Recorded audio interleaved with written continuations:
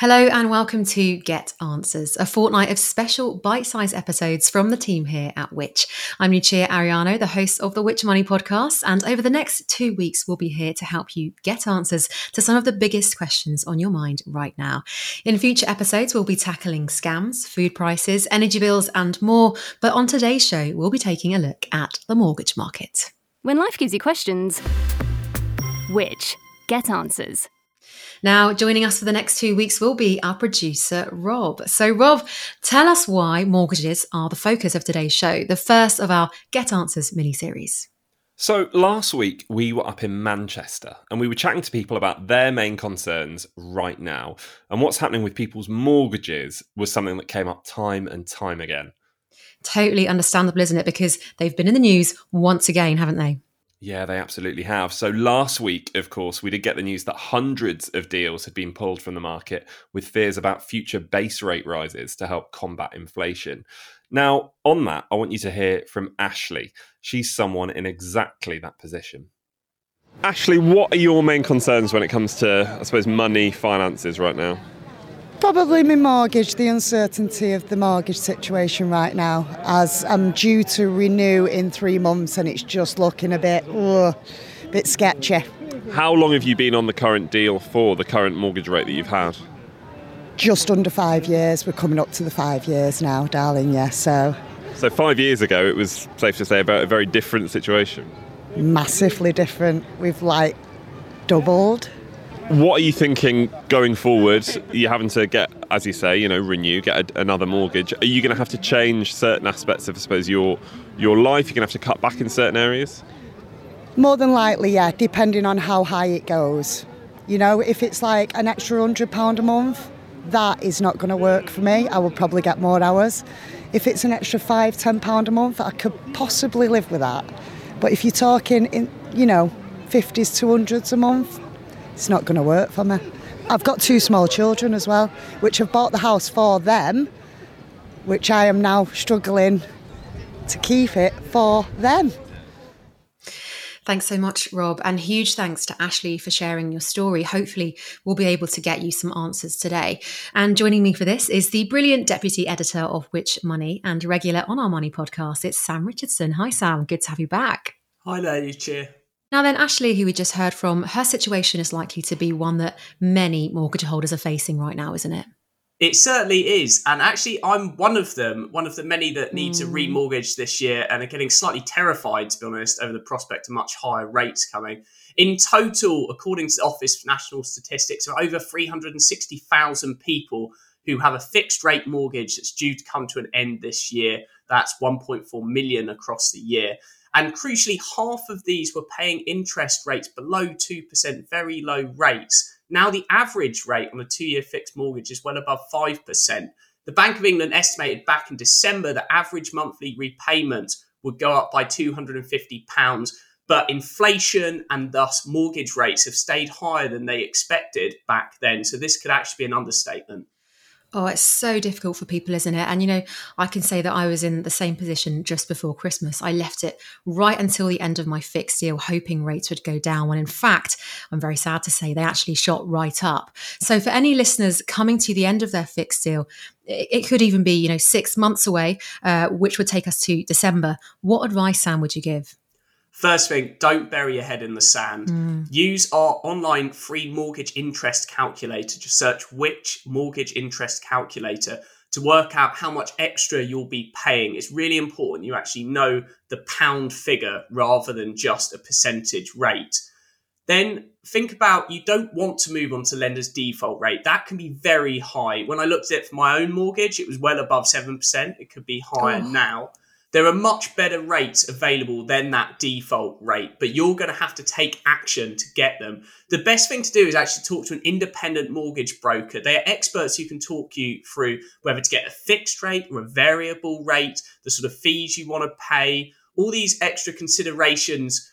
Mortgage is very personal. Where we live is very different, and the amount of money we have available is very different. Hence, that personalised service is so important. Do also consider other options. If you have savings, and of course, many of us, don't have money available, but if you do, you could use them to pay off some of your mortgage, which could compensate for those higher payments as a result of higher rates. Your mortgage will likely cost you much more than your savings are making through interest. So do keep that in mind. Just make sure you've got rainy day savings of at least 3 months' expenses or 6 months if you're retired. And then taking into account what the experts are predicting to happen with the base rate and interest rates over the next few months or even years, if your deal is coming to an end, would you recommend locking in a new deal now? Is now the time to fix? I would certainly start looking now. This involves a lot of speculation, of course, but let's start with the Bank of England base rate, which is what drives mortgage rates. The Bank of England said in early May expects the base rate, currently at 4.5%, to go up to 4.75% this autumn before falling to 4.25%. And it's worth noting that inflation, which is what the base rate is trying to deal with, is at 8.7%, way above the 2% target. In short, rates aren't going to come down sharply anytime soon, especially not to those sub 2% historic lows that we've seen recently. If your existing deal is coming to an end, a fixed rate offers certainty over payments. You're going to know how much it is every month for the period of the fix. And this could help your budgeting when the price of other things, especially food, is changing rapidly. Don't just go for any fixed rate though.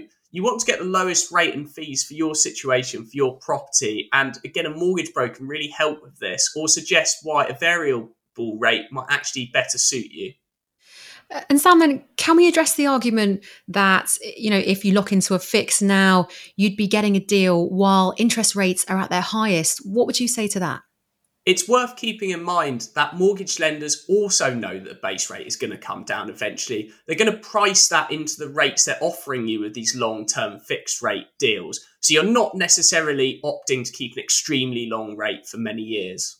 And can we go back now then to a point Ashley made, one that I'm sure will resonate with many, and that's her concern over not being able to afford monthly payments. So for anyone in this position, what can you do? What are your options if you can't pay? So you have options, but the first thing to do is talk to your lender as soon as possible. Lenders are required by the industry regulator to offer support to customers. So this could include a payment holiday, a temporary switch to interest-only payments, which would effectively reduce the amount you're paying each month. Or they could lengthen the mortgage term, which also reduces the payment each month. These options can mean that over the term of your mortgage, you do pay a little bit more, but it can certainly help in the short term.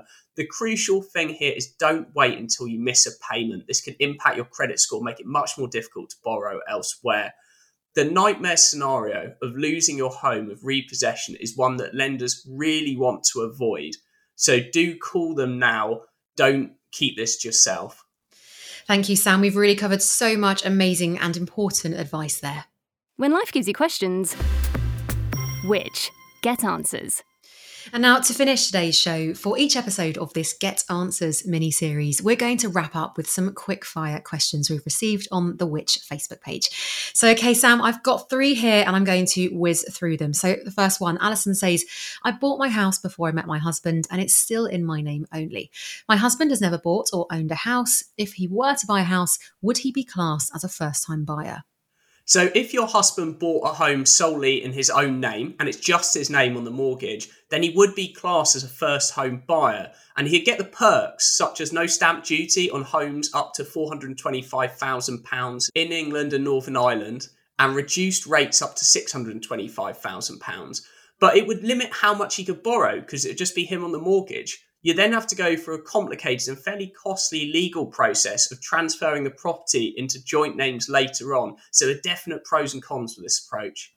Thanks, Sam. And our next question then is from Cheryl, who wrote, I secured my fixed rate in June 2022, but didn't move/start my mortgage payments until November 2022. According to my bank, my fixed rate ends in June 24. Does that seem correct? This seems like a mistake to me. I presume if your payments started in November 2022, then you bought the property or remortgaged in October or thereabouts. And it's usually the date of completing the purchase, buying the property, that is usually the start of the fixed term. So I'd recommend checking with your lender here, asking, is this just an admin mistake or were there something in the T's and C's about that fixed term? And finally now, one from Marcus, and this one is really interesting. Why doesn't a mortgage reduce monthly? Because after making a payment, you owe slightly less of the capital you borrowed. So there's an extremely long mathematical answer for this one, but don't worry, I'm not going to go through it now. Essentially, in the early years of your mortgage, a big chunk of your repayments, which are effectively the same each month, will simply be paying the interest on the money you've borrowed rather than paying off the money itself. But eventually, you'll pay off more and more of the underlying money you've borrowed. And so your interest payments will start to reduce. So you need to get through those painful first years of barely seeing your mortgage shrink before it really starts to get eaten away by your repayments. And so that brings us to the end of your questions from social media for today. Sam, thank you so much for coming on the show and making sense of it all. Thanks, Lucia. A huge thanks again to Sam and to you for listening to the first episode of our special mini-series aiming to get answers to your most pressing questions. If you enjoyed today's show, please do hit subscribe. And if you have any comments or questions, use the hashtag #GetAnswers on social media. For free expert advice for life's everyday questions, don't forget to head to which.co.uk, and I'll be back on Wednesday with our next episode, this time with the answers you need to help stay one step ahead of the scammers. This episode of Get Answers was produced and edited by Rob Lilly and hosted by me, Lucia Ariano. Now enjoy the rest of your day, and we'll see you again next time.